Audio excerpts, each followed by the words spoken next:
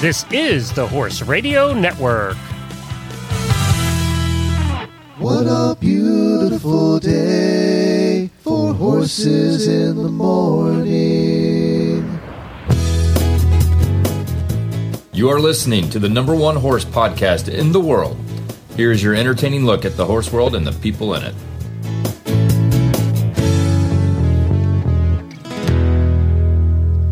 Well, good morning, everybody. Thank you for joining us. I am Glenn the Geek from Ocala, Florida. And I'm Jamie Jennings, and I'm in Norman, Oklahoma. I've been up since 2 a.m. since the tornado sirens go off, so Lord knows what's going to happen today.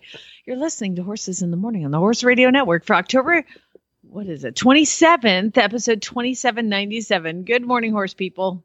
It's Wednesday morning. That means Jamie and Glenn are back to talk horses with all of you. Well, let's be honest. Jamie talks horses. Glenn is just here to hassle Jamie. Enjoy the show.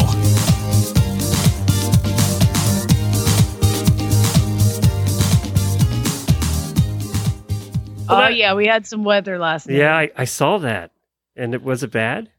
Let me just tell you how nice it is when you're cuddled, gently sleeping in bed at 12:55 in the morning, and all of a sudden it sounds like there's an air raid. So that's really fun. I had my windows open. It was lovely. I had brought in the horses because they had said there was potential of hail. I did not know there was potential of tornadoes. So there was a tornado about 5 miles north of us. But I got to figure out this siren thing, Glenn, because what they do is they just turn them on.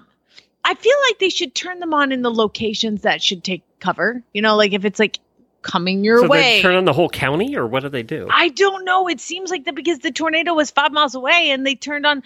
Well, that's pretty close when you think about it. Yeah, but it's skinny little. I don't know. I just feel like, are they trying to make me? Here's what people say here. This is it's so funny. It drives me crazy. They'll say, "Are you weather aware today?"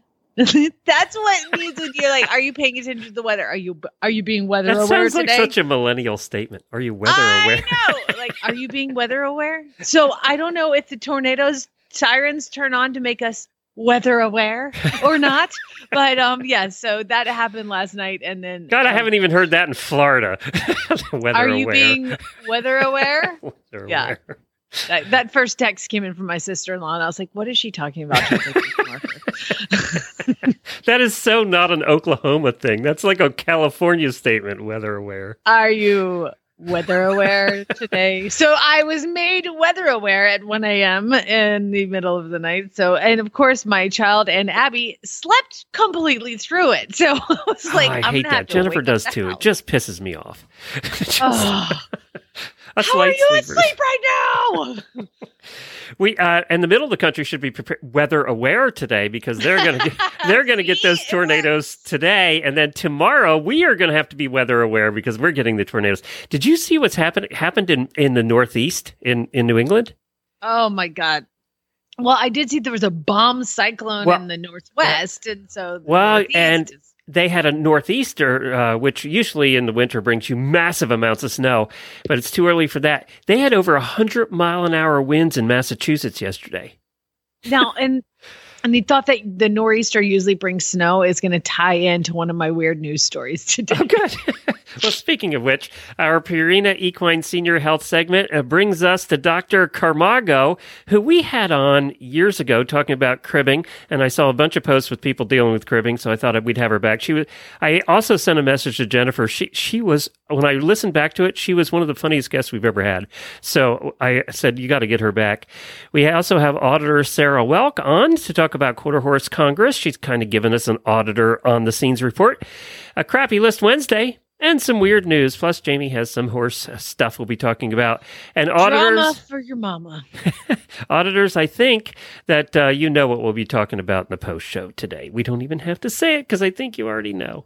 So we're going to get on with the show.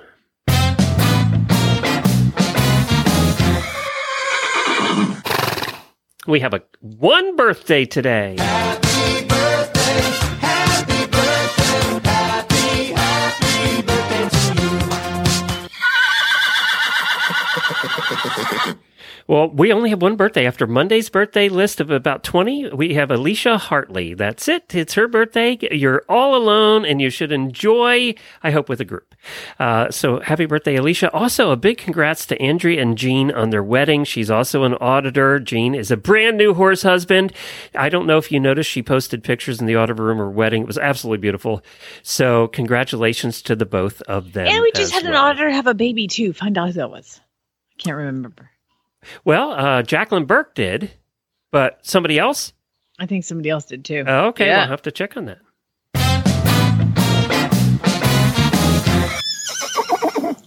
Man, I've been dreading this show.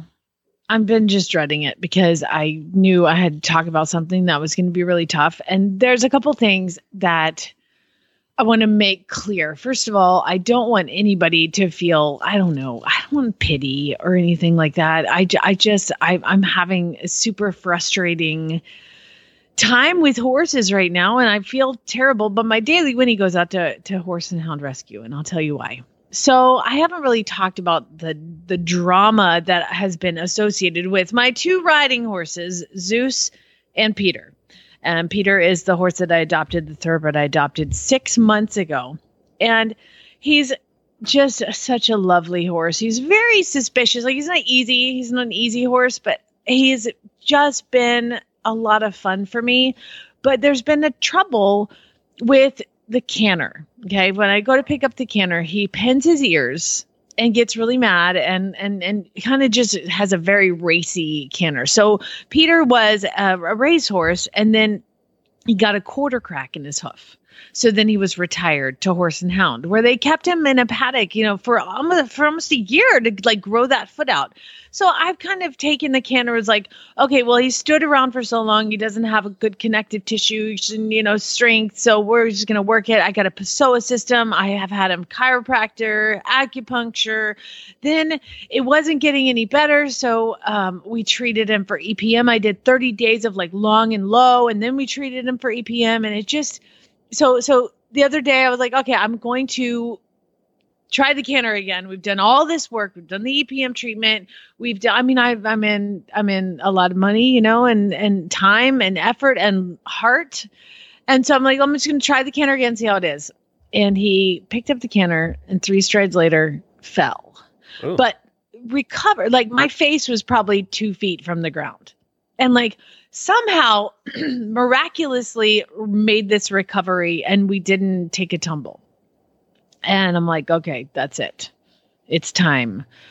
So I call in the big vet who has the big x-ray machine, and they come out and they snap some pictures of his back.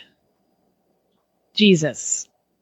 There are 2 spots where vertebrae are actually growing together. There are 6 other spots where they're kissing spines so bad that they're smashed up against each other. But again, the other 2 places, they're actually growing into each other. This poor horse has been trying so hard for me, and the only thing he did was stumble and pin his ears. And he has... So I'm like, what can we do? Because at this point, I'm like, I'll do anything. Anything I can do, because I'm so emotionally invested, and I'm so financially invested, and I'm so invested in every way. And she looks at the x-rays and she's like, do you see this? And do you see that? She's like, this horse, you can't do anything. I mean, even surgery. She's like, I don't see anything working. These 2 places, these spine are like growing together. And this is Peter? You were yeah, my horse that I adopted six months ago, and I kept him because he was difficult, and like, I didn't pick the easy one that maybe, I picked one that I really made a difference in his life.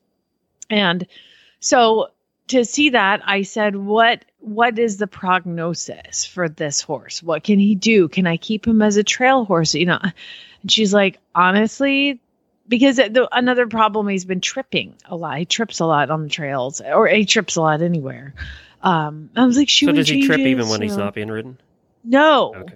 He goes out in the pasture and runs around and does flying lead changes and looks amazing, and then when you get on him, it's this. So she said that the prognosis for a horse like this, the potential future for a horse like this, is pasture pet. Oh my God. I can't. I don't know why this disease all of a sudden is plaguing my entire life. 2 horses in a row. I've had to return. That's just, it's bull is what it is. It's just, I don't understand what this situation is that is doing, that's causing the, is it genetic? Is it something that happens when they're babies? Is it what is it? So I would love. I know we've talked to a vet who was doing studies on kissing spine and found out that there's a genetic component to it. But I would like to revisit that veterinarian if we could, because I have more questions than answers at this point. But the reason Horse Now gets my rescue, gets my daily Winnie, is because she's like, okay, bring him back.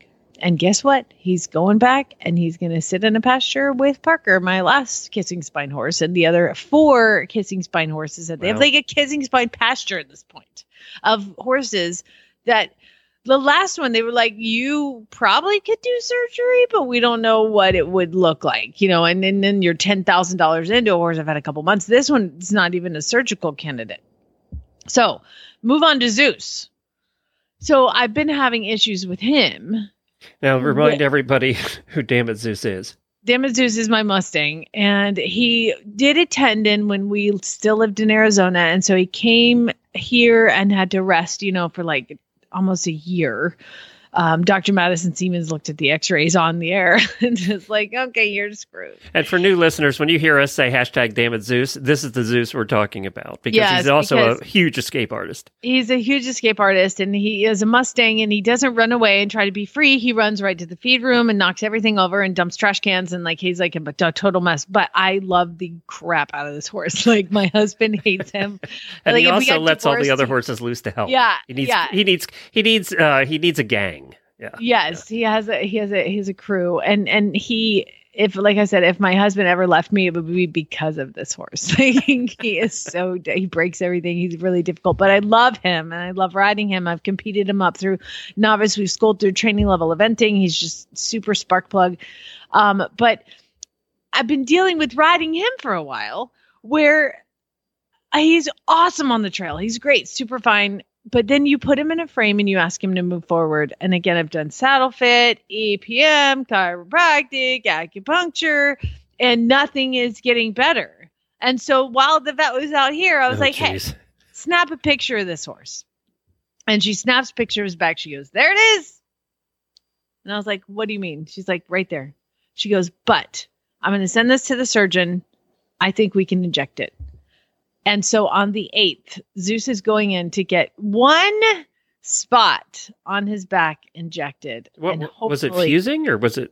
They're too close together, these pieces of his back, and they're rubbing together. Oh, that would hurt. So, yeah, but that's what the whole thing is. It's what the whole damn kissing spine thing is. And I'm at least potentially I could have him back, because I don't know. I think I've shared pictures, videos. Like, I put my leg on him and ask him to go forward. And this is a horse that literally gives you 110% all the time. And he just pins his ears and he would kick his belly and he would go sideways. And that is just not him. So that's why I've exhausted everything with him. I've had his hocks injected. I took him up to the clinic to do the lameness locator on him. Oh, that's right. Because he's a Mustang and he doesn't limp and he doesn't show pain, but he will show me pain through behavior. So he has this one spot, and of course I'm at this point sobbing, and she's like, I think we can treat this one. And she sent the x-rays to the surgeon, Dr. Major at Oak Ridge, and he feels confident that with an injection, he could go back to being normal. And what that does is just put some steroid in there and calms down the inflammation, gives it some fluid, joint fluid. And I was wondering, but it would come back. You'd have to have that done again, right? Yeah. Don't pee on my Cheerios quite yet. Thank you. I don't know. I just don't know how that works. If they're rubbing together, how does that work? Apparently, 1 injection in the back is not super expensive at this place. So, like, under $100. Oh, wow. It's not like $400, $500 hawk injections. Yeah, thousands of dollars. So they feel confident that they can inject it, and then because it's not stupid expensive, if he needs it to keep. This is not helping your case with Chad. No, Chad's like, just get the damn horse to have a job. He's driving me crazy. He's been standing in a pasture for like 2 years, just bored, aside from me taking him on trail rides because everything else sucks.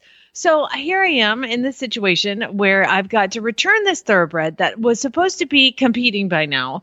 And I'm just super crushed about the whole thing. And then I haven't wanted to talk to you guys because I didn't want everybody to flood me with emails of like, oh, I'm so. I don't know. I feel like I've exhausted my I'm so sorries from you guys. You don't have to like, do it again. Like, okay, enough. It's like, kicking a puppy at this point. I just, like I'm just exhausted. But what's awesome is I have a resource like Horse and Hound to let me return him and to know that he will be safe. And there are situations where, you look at him and you look at Parker, the last horse that I had that had this, and I'm blessed the horses are blessed to know that nobody whipped him forward. It's not like I was like, get moving, whack, like their horses will clearly communicate with you. You just have to listen. And, I cannot believe I'm in this situation again. I just cannot believe it. And so Peter leaves on the 1st, and I'm just going to be a puddle. He leaves after the show on the 1st. So I was going to say, I hope so, because your video on that day. So yeah. No, it'll be after that. So I'll be all super whatever I'm supposed to be on that show, and then I'm going to be, sitting in my driveway sobbing. So at any rate, good times. Jeez. Thanks. Horses are ups and downs, and I've just had a few downs recently. So the thing is, like, at this point, Miles and Stanley both got they're my 2-year-olds. They both got their wolf teeth pulled, and they're both fat and bored. So I'm going to put them to work. Like, hey, boys, get in the trailer. We're going on a trail ride, and I'll pony them everywhere, and I'll do all the things until they're 3 years old, because they're both very slow to mature. So at least I can start long lining them and start training them. And so by the time I do get on them, it'll be, they'll be ahead of the game. But God dang it. Well, you did a good thing, though, by the horse. You've done good things by the horse in every case. So I know that sucks for you, but you're doing what's right for the horse. So, there's a lot of people who wouldn't do that. There's a lot of people that would have whipped him into submission and hoped it got better, right? So, yeah, well, we all know how that would work out. Yeah, in this case, in every case, it doesn't work out well. So. Here's how that plays out: is you get mad, and then you whip them, and then they do something bad, and then they get labeled as a bucker, and then they get sent. Everything ends up on a truck to Mexico at this point, So I'm blessed to have a situation that can take him. And the good news is I still go visit Parker all the time every time I'm there. So now I just get to go visit Peter too. And I'm my husband was like, I'm just glad you never got hurt on either one of these horses. But I definitely thought I was going down the other day. Like, I just got in a Garmin watch where you track your falls, and like if you fall, it lets everybody know. Oh and my God! You would have did it go off? Halfway down, I was like, here we go. It's the test for the Garmin, but somehow he recovered and I got off immediately. You were supposed to product test that. You were supposed to keep going. So I don't want to product test crap, Glenn. I don't want to beta You know what test. you need? You need a little bit of this. I know it's a pheasant feeder, so it looks a bit weird, but it's actually really, really easy.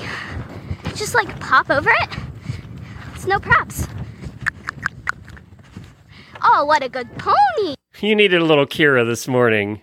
I need Kira to come over. She's going to come on the show. She is coming on the show. I just want to let you know that. So we're going to get Kira on. She's cute as could be. Well, I just want to do cross country and talk to my horse like that. I know. Oh my God. You are such a good boy. I am so excited for you. That is a ditch. It is not full of alligators like the ones in Florida. So it's going to be totally fine. Here we go. Oh my God. We need to lighten things up before we go to our doctor today talking about cribbing. So I have a choice for you. We'll do a crappy list. That'll lighten things up. I have a choice for you. The most popular Halloween candy in every U.S. state or the 2021 Toy Hall of Fame finalists. Which one do you want? Oh God. I said it was crappy. Hall of Fame always just irritates me. Let's go candy. You want to go candy? Okay, well, it is coming up. Do you get any trick-or-treaters where you are? No, farmers God, usually don't. No. That's hilarious. No, we have we to go don't to a either. neighborhood even to get my kid trick-or-treating. Yeah, we don't get that either. All right, so let's take a look at some states that I know we have a lot of listeners in. Okay, so let's go with Oklahoma. Okay. Let me get down the list here. I bet Oklahoma is something stupid like candy corn. No, So you get one of the gross. best. What is the thing that everybody kid wanted when they went to the door? Full-size candy bars. And which one in particular? Snickers. Oklahoma is Snickers. All right. And this actually goes by the amount of candy purchased. They take the sales of candies, and that's how they came up with this study. So Snickers, apparently in Oklahoma, you did well. I want a Snickers now. And I gotta say, Florida did okay too, because one of the others that everybody wants is York peppermint patties. Really? Yeah. So That's not what kids want. You want that. I do like York peppermint patties. Do I you would like? get a York as a kid, and I'd be like, it's mint. Snickers or Butterfinger. So Michigan, we have a lot of listeners in Michigan, and Michigan's pretty good too. Twizzlers. Michigan and Minnesota, Twizzlers. Now, it had to be the red ones. I don't want the black ones. I do love me some Twizzlers. Yeah, the red ones, though. I don't want That's the black my movie ones. theater candy right there. I don't want the black ones. Don't give me the black ones. Okay, so you originally grew up in Georgia, so I never acquired a taste for these, and I've only ever tried them once in my life, and I hated them. And so Georgia, Starburst. Okay. I don't eat Starburst because they have gelatin in them. They're Yeah. disgusting. Did you ever try them? I've had them when I was a kid. I used to love them. But, Yeah? the reason Georgia sells the most of those because they're cheap. There you go. Now, there's a number of states that have a candy that shouldn't even be allowed because it's just awful. Oh, like, first of all, if you bring a Whopper in front of Chad, he will flush it down the toilet. We used to eat those by the box full when I was a kid. Oh, he hates Whoppers. Arkansas, Colorado, Kansas, Kentucky, Mississippi all have something in common. Is it candy corn? Yes, it is. Nobody wants that. No. Do you know what I did with my candy corn last year? I turned them upside down and I drew little Trump faces on them. If you turn them upside down and you draw a little like face on the orange part, then it looks exactly like Trump. They're selling huge ones now that weigh like a pound. Oh God, I would rather die. So some other states. I grew up in Pennsylvania. So Pennsylvania was Swedish fish. We used to actually, when there was penny candy, you used to go into the store, and as kids, we had this little one down the street that had a store of all the penny candies, and they were open up, and you would just take handfuls of them, and they were literally a penny. And Swedish fish, I always went after the Swedish fish. Now, it would get stuck in your teeth for like 3 days. Yeah. You couldn't get that out. The other one, what's the other one that everybody wants? Butterfingers? Reese's Peanut Butter Cups. Oh yeah, of course. That was my next guess. Yeah, we give that to Ohio. Ohio did pretty well in the Reese's Peanut Butter Cup family. So the top 10, we'll go through the top 10 here in the entire country. Candy sold for Halloween. I don't know what these are. Gold Bears? Oh, they're like gummy bears, but like the brand is Gold Bear. I didn't know anything about It's a that gummy one. bear. That's how out of it I am. And you know how I love Halloween. I have so- an 8-year-old, okay? So, like, we're experts in all this. A sugar-addicted 8-year-old. Bring it on. 9, Sour Patch Kids. Yeah. I've never tried one of those. Lucas loves them. Yeah. Number 8 is candy corn. And I think people buy it for nostalgia reasons, but I also want to see the list of the candy that's not eaten after Halloween, and candy corn has to be number 1. Do you know what you can also do with candy corn? Is if you take a white sheet of paper, you can draw like it's a crayon. Because it's a crayon. You're eating a crayon. It tastes like a crayon, actually. 7 is Kit Kats. I like Kit Yeah, Kats. I do like love Kit me Kat. some. I'm noticing a theme here. We like the chocolate, delicious ones. Yes, that are exactly. really unhealthy. Now, number 6 should have been number 1. I don't know why it's number 6 is Snickers. That's way too far down the list. I mean, Snickers, Reese's Peanut Butter Cup, and Butterfinger have got to be the top 3. They're not? Butterfinger is not on the list. And What? I am not a Butterfinger fan. I have never liked them. God, Jennifer should I loves put them. in a blizzard. Oh my God. That's what Jennifer does. She loves those. Number 5, Twizzlers. Number 4, Hershey's Milk Chocolate. But it has to be the full damn bar, not the little ones. Number 3, Reese's Peanut Butter Cups. And number 2 and number 1. Now, I love these, both of these. So I can kind of see, but I was surprised they number 1 and 2. Peanut M&Ms and regular M&Ms. Yeah, those little fun packs, No, but you're not fooling anybody. Give us the whole damn bag. But do you know how many are in the little fun packs? I counted on average. I had a bag of the little fun packs because I was trying to portion 7. control because I'll eat the entire bag of peanut M&Ms. So you just eat 7 small bags. Exactly. That's what ended up happening. It was totally not worth doing. So there are 7 or 8, depending on which one you have in that little bag. I believe it. Yeah, not enough. That's not a serving, in my opinion. That's embarrassing. That is embarrassing. It's embarrassing. So there you go. Now, there's there's a couple you have to educate me on. First of all, South Carolina was Lifesavers. Are you kidding me? That is not candy. What, are you 94? That is not candy. Lifesavers. You're giving Lifesavers to a kid? That's what Grandma gives you. Lifesavers, but only because my grandma used to give them. Yeah, because you had bad breath. That's the reason you got those. Red Vines, are these long licoricey things? They're kind of like Twizzlers. Okay. All right. That was the other one. I didn't know about that. That's in Oregon. New York. You're going to love this.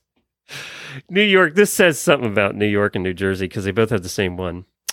Ferrero Rocher. How do you say that? Ferrero Rocher. Oh my God. Hazelnut chocolates. Do y'all burn money for fun up there? What's going on? That's New York and New Jersey for you. Oh, and here's another one that is in New Mexico that everybody is 95 there. Werther's Originals. Aren't those? Oh my God. That was the other thing my grandma had in her purse. You want a Lifesavers or a Werther's, honey? And they had the same Werther's in that jar, in that bowl on the table for 25 years. Never replaced them. I do love me some Werther's, though. Do They you? do taste really good, yeah. But again, it's because my grandma used to give them to me. It's nostalgic. And the next one, we'll do this one last. Washington, D.C. Now, this just goes to show that we pay our politicians way too much. Oh, God, what is it? Lint truffles. I would punch somebody if they told me to give those out. Washington, D.C. gives away lint truffles? That shows you That is not true. What are they, trick-or-treating at the White House? What is going on? There you go. We have the Rocher chocolates in New Jersey and New York. And then in Washington, D.C., we have the lint truffles. So there you go. That shows you where the money is in this country. I would like a Ritter Sport, please. I wouldn't know what one of those was if I had been a kid and I was trick-or-treating. They are good, though. We have never seen one in my house. That was for sure. Yeah. No, we didn't have that kind of candy when I was growing up. Now, fortunately, when I was growing up and we did trick-or-treating, little miniature sizes weren't invented yet. Yeah. So you got the full-size candy bars. There weren't no minis then. Got like Tootsie Rolls is what I got. So here's the thing. I got to tell you, my dad. Another thing they'll stick in your teeth for 3 days. Yeah. My dad would not let us have any candy. Okay. Really? Like, no, we were not allowed to have any sugar. So on Halloween, we were like allowed That's to have a little child bit. abuse. And then my mother would take all the candy that we all got and take it to she called it the old folks home, which would be like now a retirement community. And she would give away all the candy to the old Okay, people. that's child abuse. You should have been taken away from your parents. I know. And do you know that my father, who was adamant about sugar, you do not eat candy in this house, blah, blah, blah. You know, my dad literally will mail packages of garbage to my son to eat. Like, he gets an entire box and you open it and it is nothing but candy. And I'm like, this is bullcrap. Who are you? But then, I wasn't allowed to have a trampoline. And guess what? I bought a trampoline for my son out of spite. And my dad never said a word. He was like, this is great exercise for your child. I'm like, I hate you. Tormented me.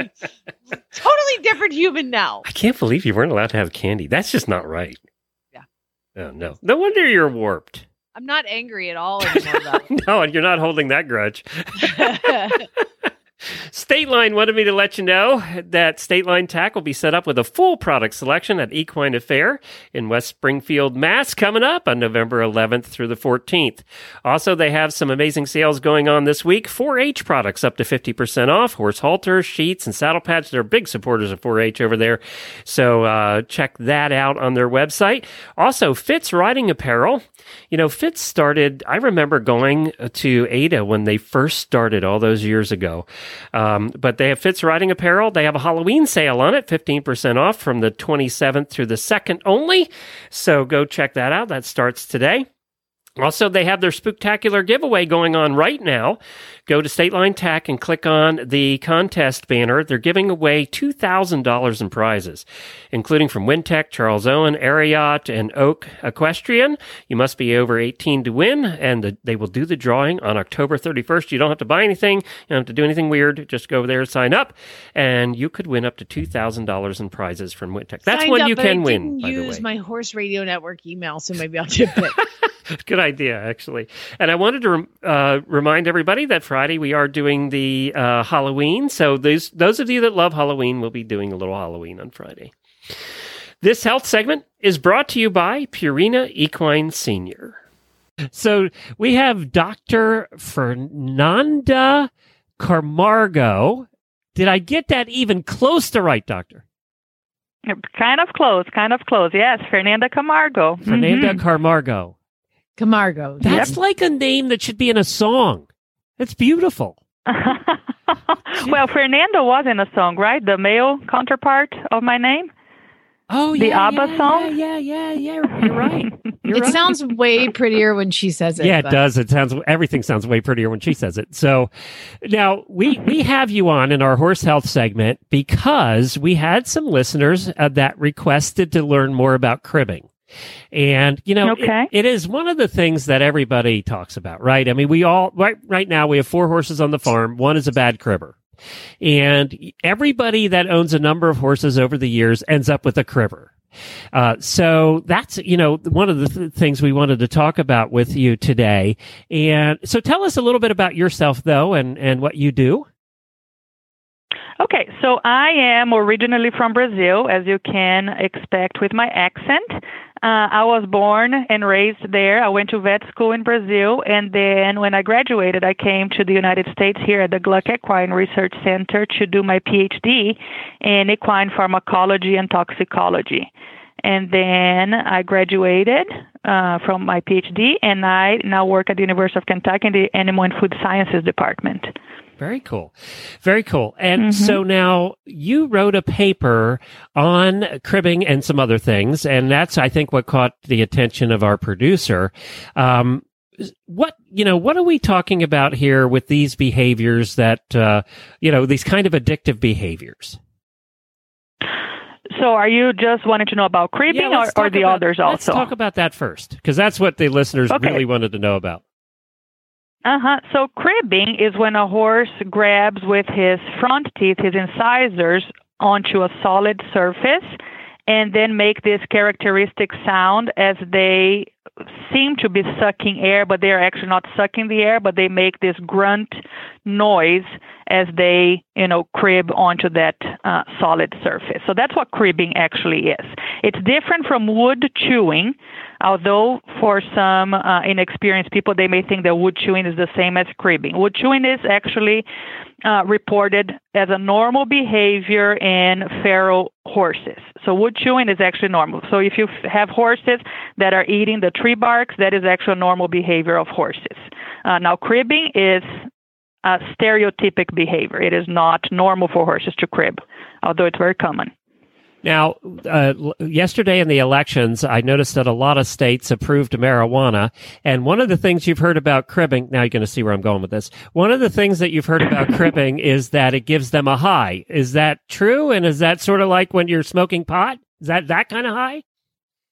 So research shows that horses that crib, as they crib, they release more endorphins. So yes, so it is almost like, I don't know if marijuana, but almost like a cigarette smoking, like the horses calm down as they crib. But also research shows that horses that have a tendency to crib have higher levels of cortisol than horses that don't crib. So they are already more of a frustrated kind of a horse and more stressed kind of a horse. And as they crib, they lower the cortisol levels of their body and also release endorphins. So so it is kind of, an addiction for these horses. And is it a learned behavior? Why do they start? Why do some start and others not? So some people, anecdotally speaking, some people say that they never had a horse that cribbed, and they brought this other horse that cribbed into their farm, and now other 2 or 3 other horses started to crib again. So anecdotally speaking, yes, some people say that it's a learned behavior. However, we haven't been able to prove it by research. So what we have proposed is that some horses are more predisposed, genetically speaking, and when they see or when they're put in the correct environment, which we can go through that, and then they see another horse in the same environment cribbing, they can then start cribbing. But that's not, from a research perspective, it's not considered learning behavior. It's considered that now they are actually eliciting that behavior. They're showing something that they were born with, that desire to crib. I've also heard in that, doctor, that potentially horses crib. One horse cribs because it's in a situation, and the other horses crib because they're in the same situation, and it's a life situation that they are in, as opposed to they're teaching each other. They're just all kind of going crazy together, so they all kind of learn it from each other too, is kind of what I've heard it. And that led me to my next question is, I have a friend that's considering buying a brood mare that's a cribber. Do mares teach foals to be cribbers? So we think that cribbing may be a genetic predisposition. So if that's the case, if the mare indeed has a genetic predisposition, she may pass it to the foal, and the foal can actually become a cribber. But one of the things that is actually very, very interesting is that foals from mothers that are overbearing, don't let the foals express themselves, don't let the foals play, they're super overbearing, stressed mares, they actually lead, those foals have a higher predisposition to start cribbing than mares that are more laid back. So if that brood mare is a cribber because she's stressed, she's frustrated, and that's why she cribs, so she may pass on that nervousness onto her foals. So that can become a problem. Now, when horses start to crib, so horses can start to crib when they get weaned. So there is research that shows that the acidity of the introduction of sweet feed to these foals, as the time that they get weaned, they start to show this stereotypic behavior. So they start to crib. So maybe because of gastric ulcers, they start to crib to relieve of that pain. The overbearing mothers also so they start to crib to release their frustration. So it depends. I own a farm and I have 20 animals in my farm, and I have had several cribbers throughout the life, and I've never seen an adult horse learn from another adult horse how to crib. And I have a cribber right now, and he hasn't taught anyone in my barn to crib. So I kind of tend to disagree that an adult horse will teach another adult horse to crib. But if this mare is a nervous mare, is a cribber, overbearing, she may teach her foal to crib. Yes. Oh, wow. So what it comes down to, what I'm hearing is, just like people who some are predisposed to addictive behaviors and some are not, it's kind of that way. Correct. Yeah. Yes, absolutely. That's interesting. Yeah. Okay, now everybody wants to know, and this was the ultimate question, and you know what I'm going to ask next is, what do we do? What do we do? So first of all, we need to, I am of the opinion that cribbing is destructive, okay? A lot of people think that if you try, and if you read papers, you can see different opinions, but a lot of people think if you try to stop cribbing, The horse is still anxious. The horse is still frustrated, but now he cannot show his frustration. He cannot crib, and he cannot relieve himself of that frustration. So some people think, let the horse crib, okay? However, if we just let the horse crib, number one, it's extremely destructive. It will destroy property, fence line, their teeth, and when they destroy their teeth, they're not able to chew very properly, apprehend food very properly, and that can lead to other problems as, stomach and GI upset as well. I am of the opinion that, number one, if there is an underlying cause of why the horse is cribbing, say, for example, he still has the gastric ulcers that he acquired when he was weaned, I think the horse needs to be, scanned to see if he has gastric ulcers and treated for the gastric ulcers, number one. Number two, horses need to eat a lot of forage. Research has shown that horses that eat less than 15 pounds of forage per day have a higher tendency to crib. And I think it's because of the acidity of the stomach again that makes them uncomfortable and they start to crib. So treat the gastric ulcers. Give a lot of forage for these horses in the form of pasture, high-quality hay. There is other research that shows that different types of forage, different types of hay, so alfalfa, grass, beet pulp, so just to offer that to the horses. Obviously, the more the time that the horses spend outside, browsing and and grazing and having fun with their friend horses, they have less stress in their life. So anything that you can do to diminish the stress in the life of the horse, that will help his behavior. Now, a broodmare generally doesn't have a lot of stress in her life, and she's still maybe wanting to crib. So, so it's just you need to figure out what is actually happening to this horse that he is wanting to crib. Is it at feeding time? There is what we call feeding frenzy, when horses get so angry during the time of feeding that they start cribbing, they start kicking. So you need to calm down and make these horses more calm and less stressful. Hold up. So this is what I would recommend. I got to stop you there. How do you do that? Because I have 3 horses that are boarded up my barn that have all been rehabilitated from starvation situations, and they are all 3 massively food aggressive, anxious, and they kick and they go crazy when it's feeding time. How do you stop that? You brought up that point. I'm going to ask. So how do you stop the horse they're so aggressive? You have to feed them separately and away from any other horse. So if you feed them in a stall and you have another horse in the stall beside him, that becomes a problem because he can smell that horse. So you need to separate as far as possible one from the other so they don't even see competition. They don't even smell competition, so they can be quiet. So you can maybe feed one at 4, one at 4:30, one at 5. However, if you do that, the one that is at 4:30, the one that is at 5, they're going to be so angry because they didn't get picked first. They're going to be doing a lot more than cribbing by the time they get in. By the time they get in, they kill themselves already. So if you can separate them, as far away from each other as possible, that would be ideal. Yeah.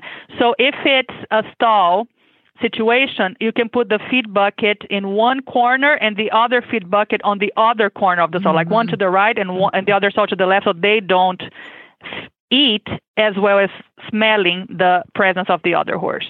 Okay.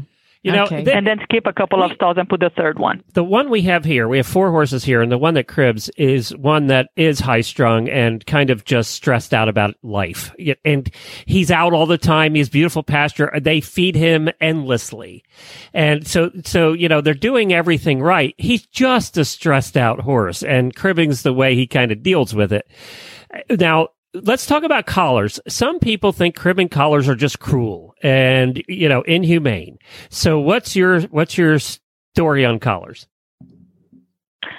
So I think that cribbing, again, is a vice.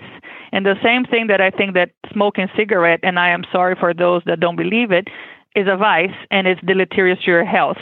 Who doesn't believe that? I think that cribbing is... people that smoke, I guess. It's deleterious to the horse's health, and they are, they do have a higher chance of epiploic entrapment colic that can only be corrected via surgery. So it's and plus it destroys their teeth, it destroys property. So about cribbing collars, it will detain a horse that is less stressful. So it will prevent a horse that doesn't crib that much from cribbing. Horses that are set and they are going to crib no matter what, so the cribbing collar is not going to have an effect on them. So that being said, you have to tighten that cribbing collar so much to be able to prevent that it starts to break the skin of the horse. And that I don't really like. I don't want the cribbing collar to actually break the skin of the horse. So for that particular case, we need to go back to, does the horse have ulcers? Are you sure? Don't feed him sweet feed, There is research that shows that high-fat feed is actually better than feed that had molasses. So that's what I think about the cribbing collars. There's different types. The one that has worked the best for my personal horse was the Dare collar. That one is the one that worked the best, and I put the merino sheepskin on it so it doesn't actually break the skin. So that, in my opinion, is the one that works the best. But Miracle Collar works for some horses too. The one that is the metal in the bottom, I have seen horses, they just turn it sideways, upside down, and that one is difficult to actually keep in place. Yeah, I've seen the same thing with the horses here that we've had over the years. And I think it probably, I do think it's a destructive behavior, but I think mentally for the owners, it's even more destructive. I mean, we just fret about it. And I know I do, even with the horse that here, not even my horse, but yet it's just kind of annoying. And you're going, I wish he'd stop that. So you're constantly fretting about it too. It's just one of those situations. Yes, absolutely. Yeah. And the thing with cribbing, some horses are so addicted that they spend so much time cribbing that they stop eating. So those horses at a body condition score of 2 or 3, because they want to spend so much time just cribbing that they don't eat. So for those animals, it needs to be stopped because they need to start eating more.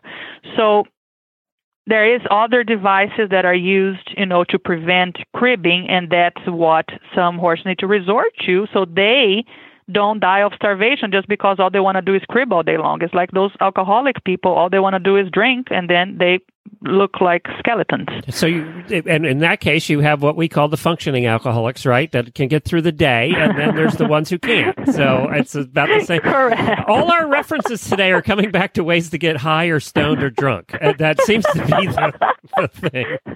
I could listen to you The talk. horses that I've owned, Yeah. my cribbers have always been functioning cribbers. They never were. So We got a new term today. They're high-functioning cribbers. The high-functioning cribbers, and then there's the ones that are just laying in the gutter.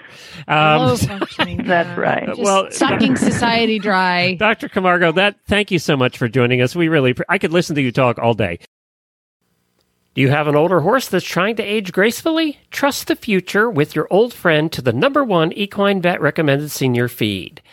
Purina Equine Senior and Senior Active Horse Feeds are backed by unparalleled research to support the unique needs of horses as they age.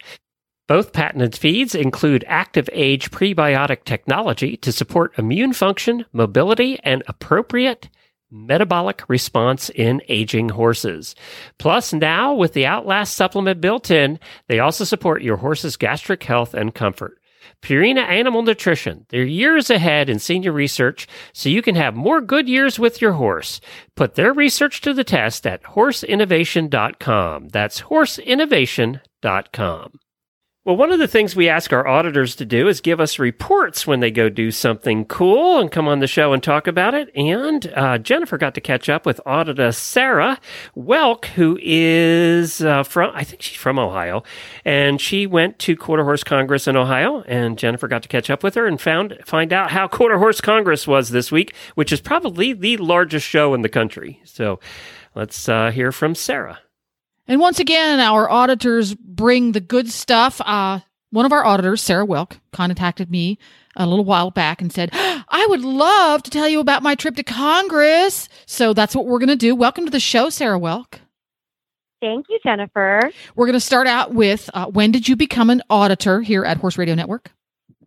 I'm actually a pretty new auditor. It's only been a couple of weeks now, I think. Yay! Congratulations and Yay. welcome to the fold. Thank you. It's been a long time coming. How long have you been listening to Horse Radio Network shows? It's probably been about a year and a half now. I started with Retired Racehorse Radio. I kind of stumbled on them when I adopted my new vocations mare. And then from there, I went ahead and listened to Horses in the Morning and loved that. And I've been listening to all of the episodes since. Yay! Wow, look at you go. Yay. So, and you touched on the fact that you have an OTTB. Tell us a little bit about your horsey self. Oh, yeah. So I've been riding for a long time. Since I was 12, I am now 32, so forever. Most of actually what I grew up on was OTTBs. The trainer I rode with, we were just kind of in a small local barn. She didn't have a lot of fancy horses, so she pulled a lot of them off the track and just kind of threw me on. So it was a great way to start riding. And so I've always loved the thoroughbreds.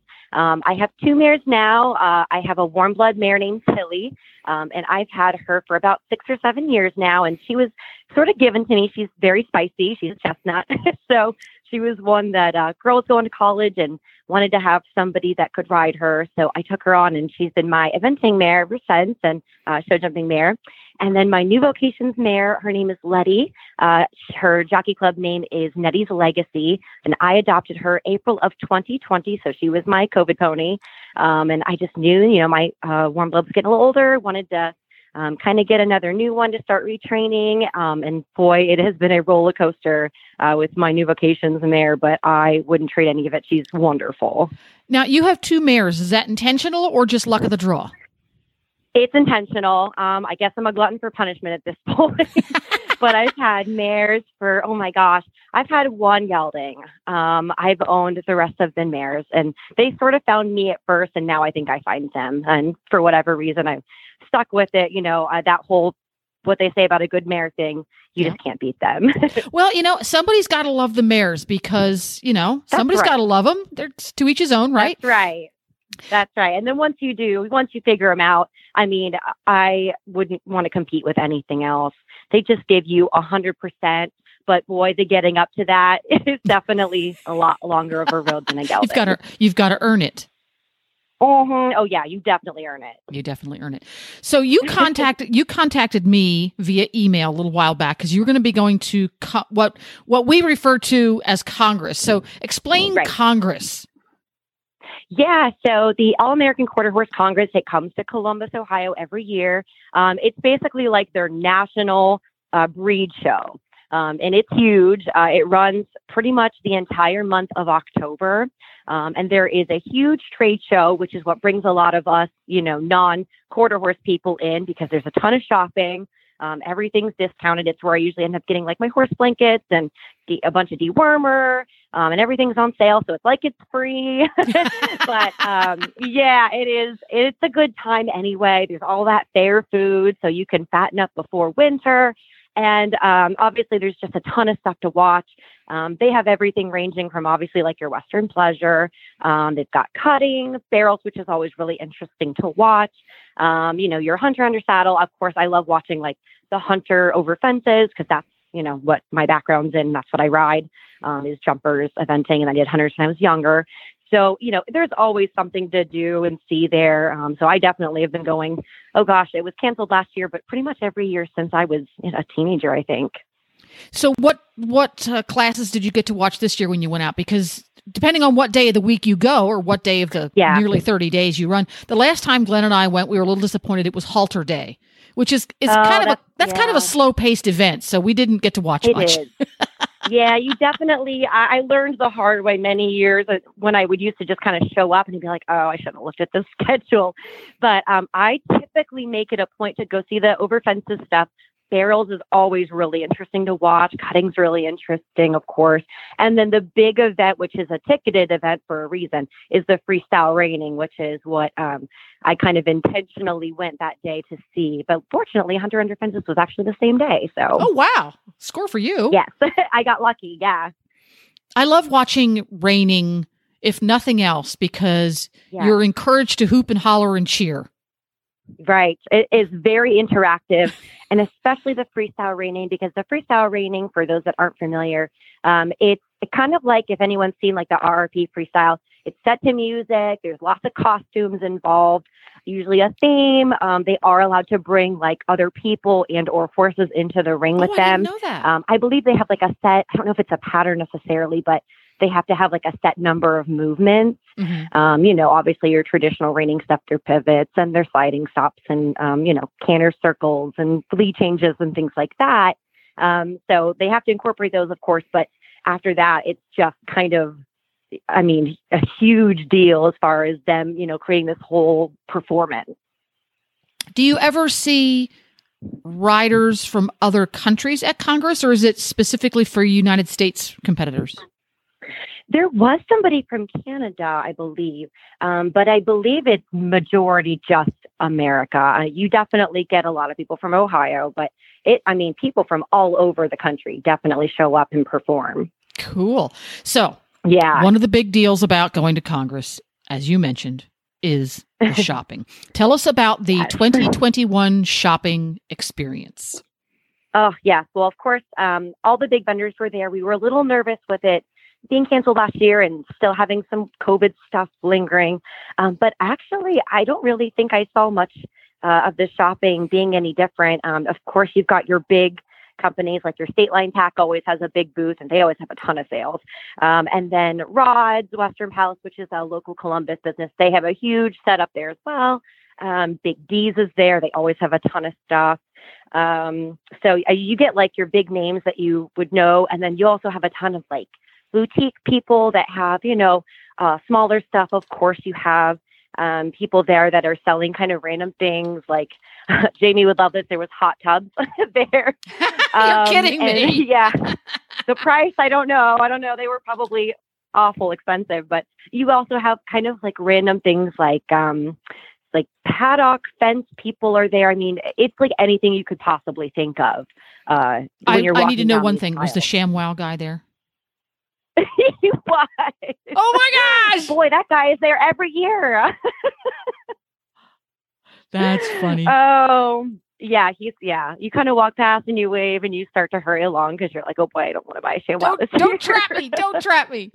Oh gosh. The first time I ever saw a ShamWow guy at a horse show, I just about fell off my sneakers because when you run a trade show at an event, part of the reason you have the trade, there's two reasons you have the trade show. Number one, it gives you money in your pocket to help you run your horse show because people pay rent to have that square footage.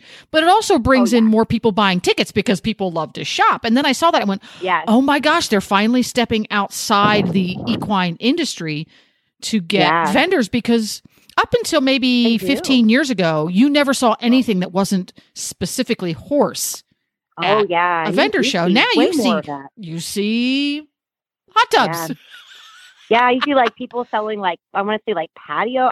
Just all kinds of just like kind of home or ranch related, Cashman's is there, of course. They sell all kinds of stuff. But yeah, it's kind of strange because you're walking along and you're like, oh, that's not even horse related. But okay, that's interesting. Did you find any crazy cool bargains or find anything like, oh my gosh, I've been waiting forever to get that? I had so much stuff I bought last year when I adopted Letty that I was trying to keep my credit card limit a little lower this time. Mm-hmm. I did, of course, get like the dewormer and stuff because you can get that, in bulk. And we picked up a few other like little fun things, but I did not go as crazy this year as I normally do in the past. Last year I had my new baby horse and I was like, I'm buying all the blankets and I need this for her and she needs a halter. Were there any saddle pads? I tried to rein it in. Were there any saddle pads or polo wraps? Yes, of course. Yeah. I fell prey to a saddle pad last year and I have several. So I tried to keep myself from buying one this year, but my sister actually purchased, it's a horse blanket for dogs and she actually has to go back on Saturday to exchange it because it was too big. So I might be wrangled back into going. And saddle pads don't count. Really? They don't count. It's the second trip my husband should worry about because I know where all the stuff is now. Hide your credit cards, ladies. There you go. Well, thanks for spending a little time with us today, Sarah, and telling us all about your big trip to Quarter Horse Congress, which happens every year in Columbus, Ohio. Is that right? That's right. And this is the last weekend if anybody's thinking about going. It ends on the 24th. Ends on the 24th, but it's in October every year, so you can't miss it. That's right. You cannot miss it. And definitely, if anyone's interested in going to see freestyle raining, get your tickets like a month in advance. We almost missed out. I had to scalp them this year from someone random on Craigslist, and it was sketchy. So next year, I will not be doing that. I'll be making sure I get them early. Oh, cool. Well, thanks a bunch, Sarah. We'll see ya. All right. Thanks, Jennifer. Have a good one. Well, Jamie, the Weird News today is sponsored by Total Saddle Fit. I know that you have a lot of their products. What are you using currently? Oh my gosh. I use the shoulder relief girth, which is just awesome. It's an angled girth, so it gives a little bit of relief and when the horse is moving forward, And then the other thing is the stability stirrup leathers. And I have 2 pairs of those. I have one on my dressage saddle and one on my jump saddle. And I talked about Peter almost falling the other day. And I had my stability stirrup leathers on my dressage saddle riding him. And it just makes a huge difference in your stability on the back of the horse. So I really believe in all of their products. I mean, the shoulder relief girth, horses just breathe easier with it. I feel like you put it on, they're like, oh, thank God. And then the stability stirrup leathers, you're like, thank God. Well, did you see the one auditor posted that she went and got a new saddle and rode in it for the first time without her stability stirrup leathers? And she said, I didn't ride in a second time. I went home and put them on immediately because she had been using them for so long, she forgot how nice they were. Yeah. I mean, so I have 2 jump saddles, different sizes for different horses, and one of them doesn't have it on, and I can totally tell a difference. And it's not like it makes you lazy or any less strong or takes away your balance or anything. It just, what you are, it just makes you that much better. So it is pretty awesome. You can go to totalsaddlefit.com and check them out. It is that time. Time to learn why some days you're embarrassed to be part of the human race. In Jamie's Weird News. If you're looking around at news and you're like, wow, that's a weird story, you should email it to me, jamie@horseradionetwork.com, and help me out with this segment that I call Weird News, because I was reading news. I'm always like, if I'm up at 3 a.m., I start looking through the news, and then there's just so many weird things that happen. And so I would like to thank Allie, Anna, April, all with an A. In case you're wondering, April. Jamie and I don't sleep well, apparently. No, especially when sirens go off at 1 a.m. Also, Lorene and Glenn sent me one too. So let's start with this one. I really feel like I can't figure out where this is. Okay, this is in New York, and it's in a town called Sleepy Hollow. And this was like a major news story. And I just thought that was weird because it seems like a non-story. The title of Not much happens in Sleepy Hollow. Literally nothing happening in Sleepy Hollow, because the title of the article is Emergency Responders Free Puppy with Paw Stuck in Bathtub Drain. Yes. That made the news? Police and firefighters in New York came to the rescue of a puppy that became trapped in her family's bathtub. So apparently they called the police. Their 1-year-old Chihuahua named Daisy got her paw stuck down in the bathtub drain, I'm assuming when they were bathing her, and her paw got stuck and she couldn't get out. And the more she struggled, the more swollen it got. So they called, who else? The Sleepy Hollow Police Department, who then called the Sleepy Hollow Volunteer Fire Department, and personnel from there came over, and then they had to call Donovan's Plumbing, and a plumbing came over to the scene to disassemble the drain. They were able to get the drain out. Then they had to take it to the veterinarian, where they were able to use wire cutters to free her paw. This was literally a giant news story in Sleepy Hollow. I feel if we made a list of the 10 dog breeds that get in the most trouble, Chihuahua has to be at the very top. It's right up there. It right has to up be. there.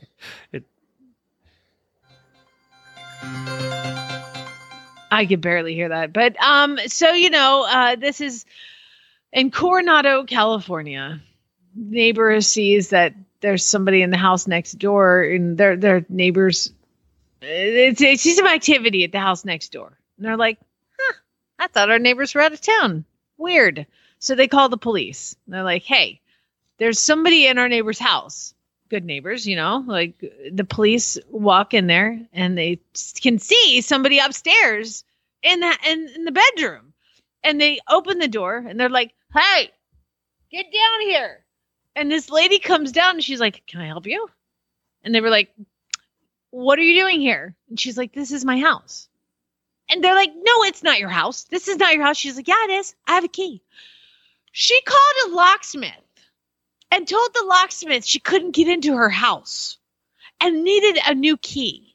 And a locksmith took the lock off the main door, replaced it, and gave her the key and drove off with like, I don't know, $75 in his pocket. And it wasn't her house? It's not her house. Wow. It's not her house.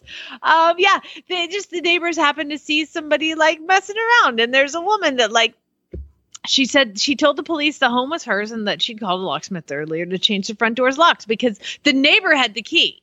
And they said that's how the police got in the house. Is the neighbor's like, I have their key, their spare key. And they went to put in the lock and it didn't work. And they were like, why doesn't this lock work? So they banged on the door. The lady comes down. She's like, no, I live here. They're like, no, you don't. You know what? You're under arrest. So she has been arrested for B&E. That was a lady with a plan. She had to go through a lot to get into that house. Right? It's like so weird news stories. All right. You were talking about how the last few days have brought colder temperatures to Minnesota and Wisconsin. I'm going to have to tell you, shockingly, alcohol was involved in this decision that this man made. So the police department got a phone call and they're like, yeah, we're going to need some help out here by the so-and-so pond. I'm here and I need some help. And the police drive up. And I guess this guy in Barron County, Minneapolis, thought that, with the colder temperatures, the pond should be frozen. So he's got an ice fishing truck thing, like one of those campers for ice fishing on the back of his truck. And he drove onto a pond. Pond wasn't frozen. So he literally just drove into a lake and thought he was going to set up camp. And I'm looking at a picture right now, and it is a picture of a big old pickup truck with a camper on the back flipped over, and it is up to the windows in water. So he didn't just drive on a little. He's like, hey, Bubba, check it out, see if it's good. He just was like, let's go. So the police, I gotta love police departments that have Twitters. They posted that picture and they said, we want to let everybody know that the driver was okay. Alcohol was a contributing factor to this case, and we take these cases very seriously. Make a plan, blah, blah, blah. If you know of anybody who needs help with alcohol or drug issues, there is help available. The ice is not ready yet. Man, you are one pathetic loser. Yeah, I had to give him that. That's it. I mean, there's a couple I could go. First of all, it's actually a huge story, but I got a little bit of a little tease of it, which is the U.S. couple accused of selling nuclear submarine secrets. Have you read that story? Yeah, that was a serious story. They're going away for life. But he was like hiding like zip drives in peanut butter sandwiches yes. and handing them. Yeah, so I did see that one. That's funny, but not funny. But this one, and apparently they did it because they were broke. They needed the money. So yeah, they were selling nuclear marine the secrets, and I think they were asking like $100,000. Like, you should up your price. Yeah, 100 million maybe for that one. 100 million. Yeah. We're gonna go to our last one here, which is you need the mugshot associated with this one. Well, maybe you don't, because I'm going to have nightmares that this person exists in the world. And this is in Jefferson City, Missouri. A woman, I'll just read you the title of the article, because if you don't click on this one when you see it, I don't know who you are. Woman charged for running naked on football field while high on heroin in front of 8th graders. There's a lot going on in that title. That isn't a bait-click title at all. I mean, that is the biggest clickbait I have ever seen in my entire life. Apparently, this woman was high on heroin and jumped the fence into the football stadium, like a high school football stadium, and ran onto the field where students were participating in a youth program. There were children from the age of like 14 all the way up to, I guess, 13, 14, and 15-year-olds that were running around in this field. She strips her clothes off and starts running around the field. And she said later on when she was arrested, because they, God, I hope they were wearing hazmat suits because this is a mess. They tackled her, arrested her, and she said she was looking for help because she thought she was going to die. I mean, if I think I'm going to die, the first thing I do is get naked and run around a bunch of high school Please kids. tell me it wasn't one of the kids' moms. No. Because can you imagine his life then from then on, or her life from then on? You know what? As you look at this, and this is somebody's child. This is somebody's child, and it is a mess. A similar That's incident. just sad. Yeah. A similar incident did occur at the Denver airport last week where a naked woman walked around the airport casually, talking to bystanders, asking them questions. That kind of stuff drunk. never happens to me at the airport. I know, right? Hey, this hot naked lady. Was Trust Chad me, there? Did Chad report that one? Do you remember seeing that in the Denver airport? Probably not. No, they don't. They're not based in Denver. But yeah, the image of the woman. You know what? I'm just gonna let you guys Google. Okay, just Google. It was on Yahoo News. Woman charged for running naked on football field while high on heroin in front of 8th graders. Google woman naked heroin 8th graders. Something will come up and you'll see this mugshot. Those 8th graders, though, they're going to be talking about this for weeks. Oh, bless her heart. Somebody needs to help her get cleaned. Might be too late, but I don't know. Bless her. Hopefully she can get some help she needs. There you go. That's it. I'm done. All right, that's it. Well, thank you everybody for joining us today. We appreciate it. Oh wait, I do have one more. I have my own weird list. If you want a quick list of weird Halloween laws, or should I let's save that for Friday? I'll say that for Friday. Yeah, that'd be perfect. That is our kind of Perfect. Halloween episode. So Yes. all right, we'll do that on Friday. Tomorrow is the sales and breeding episode with Kayla. I got to tell you something what happened yesterday real quick before we go. So 10 o'clock yesterday morning, I had to run to the doctor for a blood work, which they never did do. So I get back, and fortunately, we had pre-recorded the Horse Illustrated episode because at 10 o'clock, our internet went out here, apparently on this half of Ocala. Somebody digging out by the World Equestrian Center, ironically, cut the entire trunk line, which apparently is very difficult to replace because it's underground. They had to dig it all up. And our internet didn't come back till last night sometime during the night. So we were without internet all day. And you don't have cell service without we have no internet. cell service. We have half a bar. So that we couldn't. Did you fight with your wife all day? I mean, we couldn't check email. We couldn't do anything. So we cleaned, actually. It's a perfect time to clean your house, we learned. So our offices are really clean now. And we played outside and did all of that. It was kind of nice in a way. And then in a way, it was like, okay, I got work to do here. None of it's happening. So I wanted to thank Jemmy and her gang over at Flintstone Media for covering the shows that were supposed to happen yesterday. And also to Kayla, who was supposed to come over here last night and record, who changed her entire thing till tonight. So her internet was out too.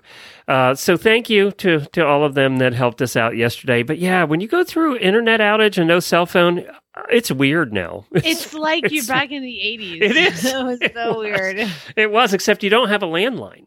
And you don't have TV anymore. No, You we just didn't have turn on TV the either. TV. That is correct. We went out to dinner last night and to check our emails in town because that was the only option we had. So anyway, no more of that. No more of that. My office is clean now. We're good. We'll see you tomorrow, everybody. All right, spay neuter, Hold go. on, auditors.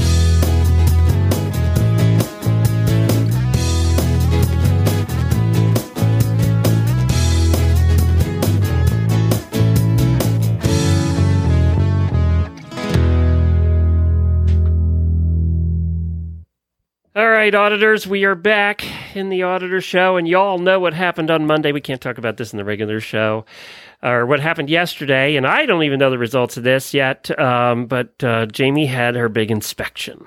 Yes, for those who don't know, I'll give you the Reader's Digest I posted a picture of a horse that was skinny, and I just said, if anybody wants to help, great. And then I got all these donations for him, which is awesome. And then I got all these haters that told me I was starving horses and soliciting donations and keeping the money, and I'm a terrible person. And they reported me to every organization and Horse and Hound too, to every organization available to complain to. And one was the ASPCA, and I was trainer of the year, and they're like, whatever. And another one was the RRP, which they're my media partners, and they were like, whatever. But the Thoroughbred Aftercare Alliance is the organization that makes rescues, like certifies rescues. And so Nelda had to go through an inspection at Horse and Hound, and then I had to go through an inspection.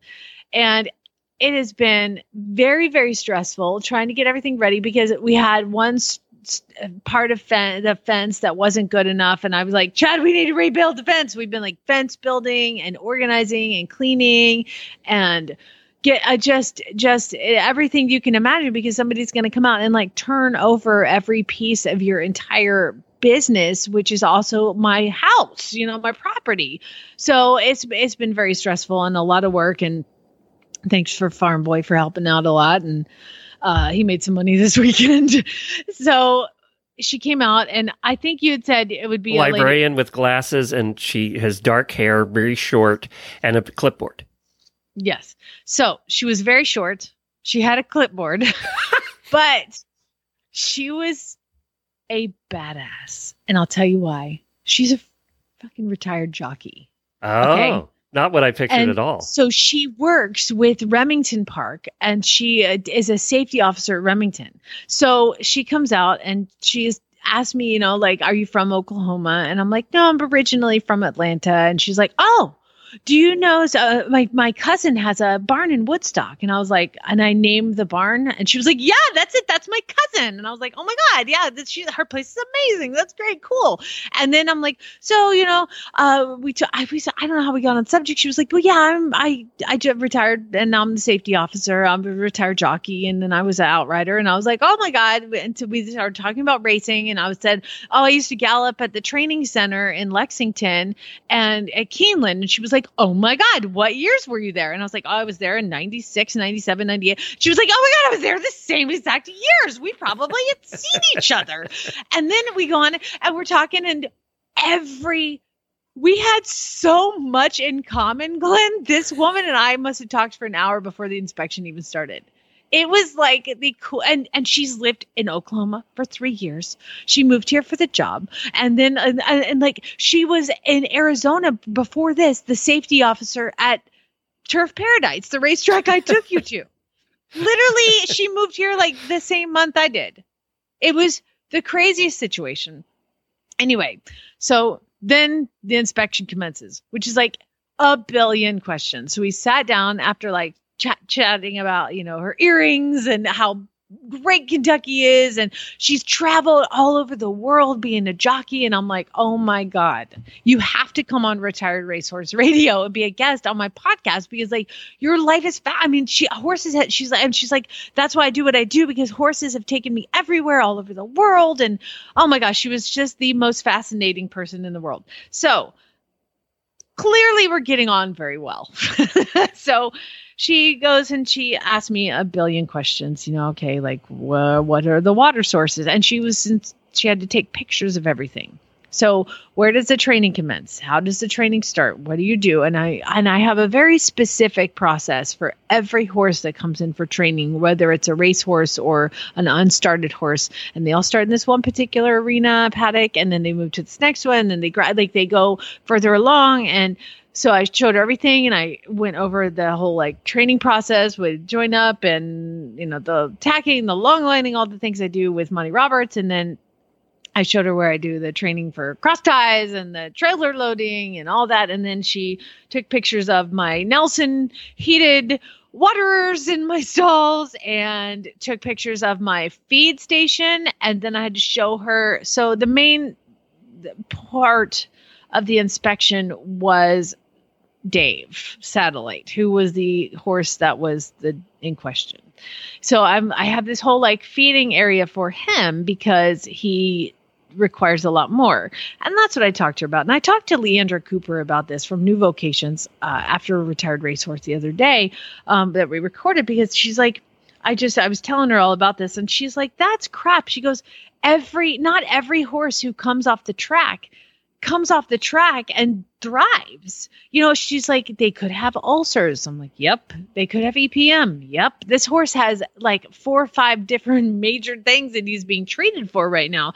And so, yeah, he lost weight at the rescue, but that's because of all the things that they weren't able to give him. And that's why she sent him to me, because she knows I have the time to do all that. And so I have a feeding station for thin horses. And so I was showing her where the feeding station is and what he eats. And I had to go over all the supplements. And I'm like, yeah, he gets this Kentucky Performance Products Vitamin E. And then he gets this Omega Alpha Biotic 8. And he gets, I'm like going through all the sponsors. Like he gets that Magna Guard, in his dinner, it was like, and I'm just going over all of the things. And she had me take him out and take pictures. And then she had me take Peter out, Why Not Oki, another horse and hound. And I had to take Drex out, another horse and hound horse, and take pictures of all of them. And we went through the fields, and she took pictures of all my run-in sheds and the fencing and the gates. And I even had to show her, like, well, what happens if there's a medical emergency? And I'd show her my medical kit. And she took pictures of inside of my medical kit. I had to open my cabinet, where I keep all the bute and supplies and fly sprays and all that. I was like, this is embarrassing because I didn't organize. Do you know that 90% of horse owners in the world wouldn't pass this test? Oh my God. 99%. She was here. I mean, granted, we talked for an hour of it, but she was here for 3 hours total. Wow. And at the end of it, she's like, okay, well, that's all the questions that I have. She goes, I got to tell you. Usually, I get back in my car and I drive home and I submit this form. And that's all that I do. She goes, but I'm going to get in my car. And I'm going to close the door and I'm going to drive out of your property and I'm going to call them and tell them that 100% this place is fantastic and that the horses are lucky to be here.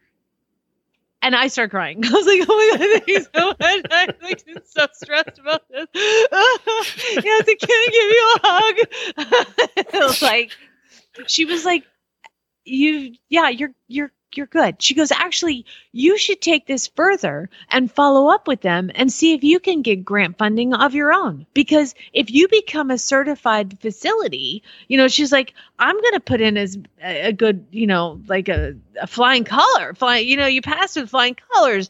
She's like, but you should take this further and you could get involved in their grant program. She's like, you need to do more.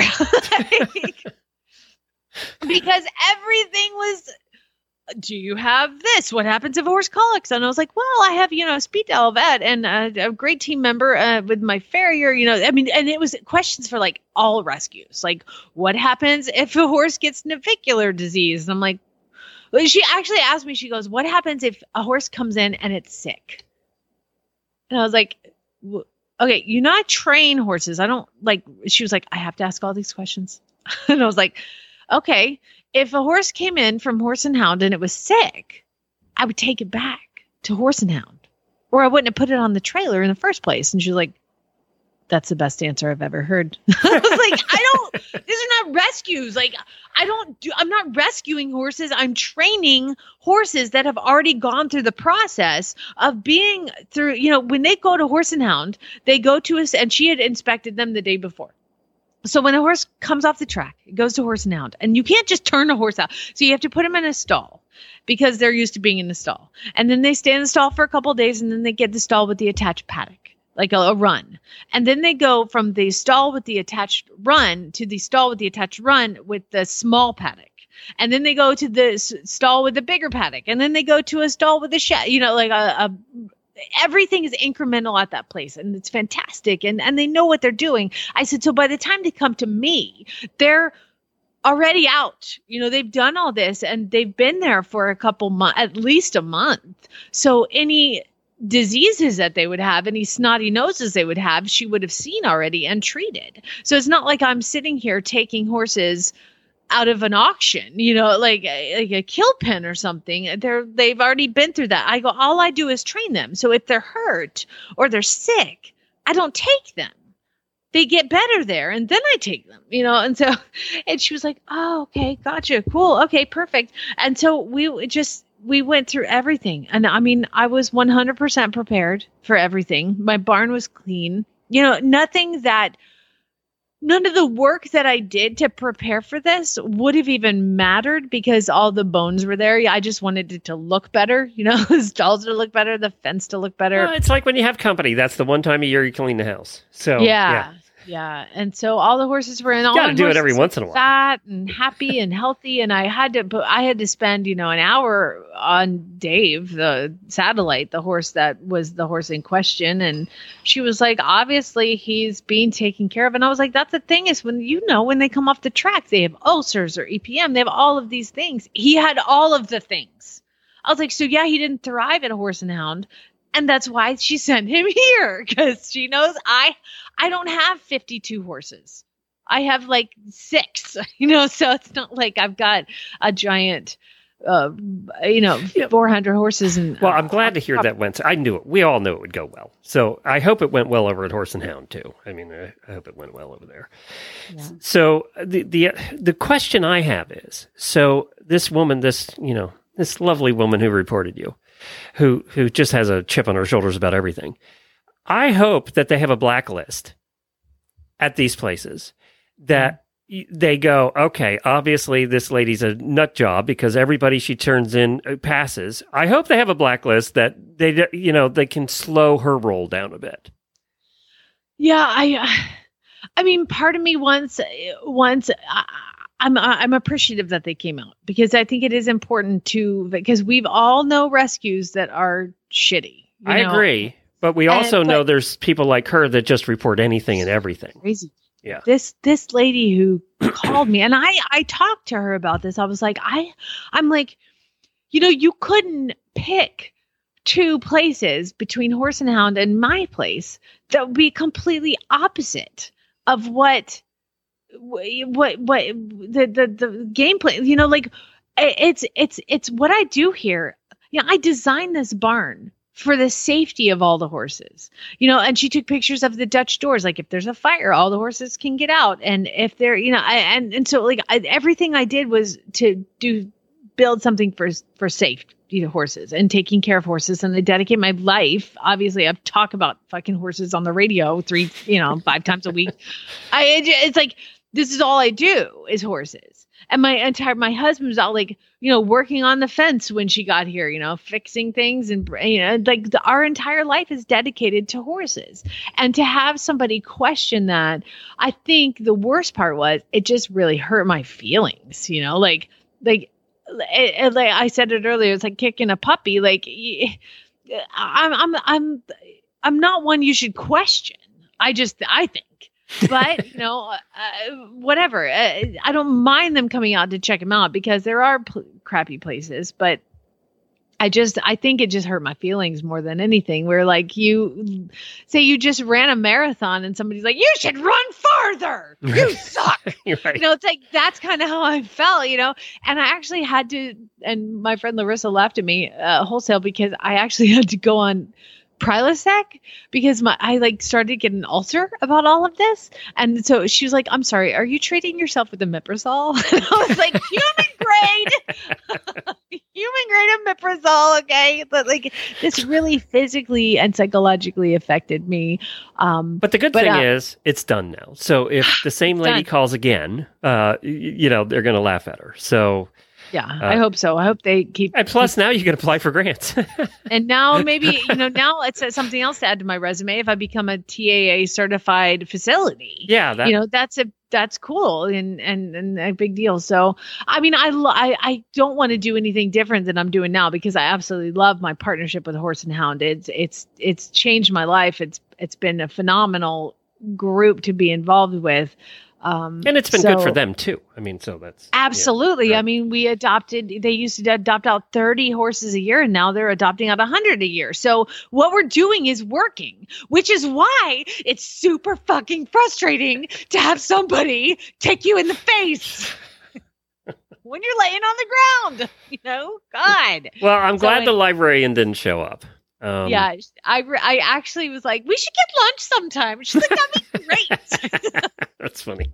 And I could tell actually when she got out of the car, she was not that way, but as soon as we started talking, she relaxed. You know, it's like when you have a guest, you got to get them started. Right.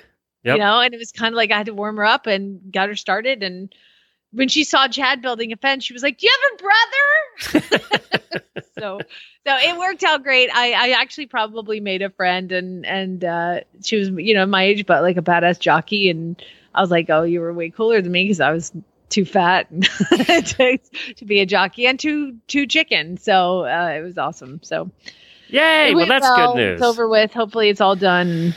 Good news. Yay! Well, you can get that behind you and just go on to doing your job, doing your work. Yeah, and I get 4 horses come in on the 1st, so I'll be back to super busy. Good. And I know another person that was very happy that this came out well. Well, there's a lot of auditors that are happy, but Chad has to be. Chad's like, I don't have to put up with her crap anymore. Yeah. He was like, I'm going to go on a trip. See ya. No. Dude, he's been awesome. I can't believe my husband is like, I just look out there. I'm like, he built a fence in a week because I was so panicked. And he just, the stuff that he does about for the me. Little stuff hanging on the trees in the back. No. No? And no, what do you mean? Stuff hanging up on the trees? The barbed wire. Oh yeah. No, because that's in the far back, and no horse and hound horses go out there. You know, just Duke goes out there. You know, he didn't care. So none of that mattered. She didn't even walk to the back of the property. It was just because I'm like, this is where these horses stay, and she took my word for it, and she trusted me, and she believed me, and it was great. I saw the video of you after you had cleaned the place. It looked marvelous. God, so nice. You know what? Is like I killed 4 mice cleaning that sucker. I have a Jack Russell who's always hungry. Oh no. Oh yeah, you just have to go, "Hey Tank, there's a mouse." Go get it. And you just point and you'll hear me. I mean, it's gross, but that's what his life is born to be. So, no. It's this circle. What is it? Cycle of nature? Circle of nature? Circle of life. Circle of life. Thank you. That's what I was looking for. Well, good. I'm glad. I'm happy to hear that. That's terrific. Thank you. It was really hard not to text you and let you know, but then I knew I probably wouldn't have gotten it anyway. So, all right, everybody. Thank you for joining us. We'll be back on Friday. We have some new prizes on Friday too. So get your ads into Jennifer. Jennifer needs a couple of ads actually. So auditors, get busy. Get on over there. All right. Get your ads in. Jennifer at horseradionetwork.com. Spay Neuter Guild. Bye.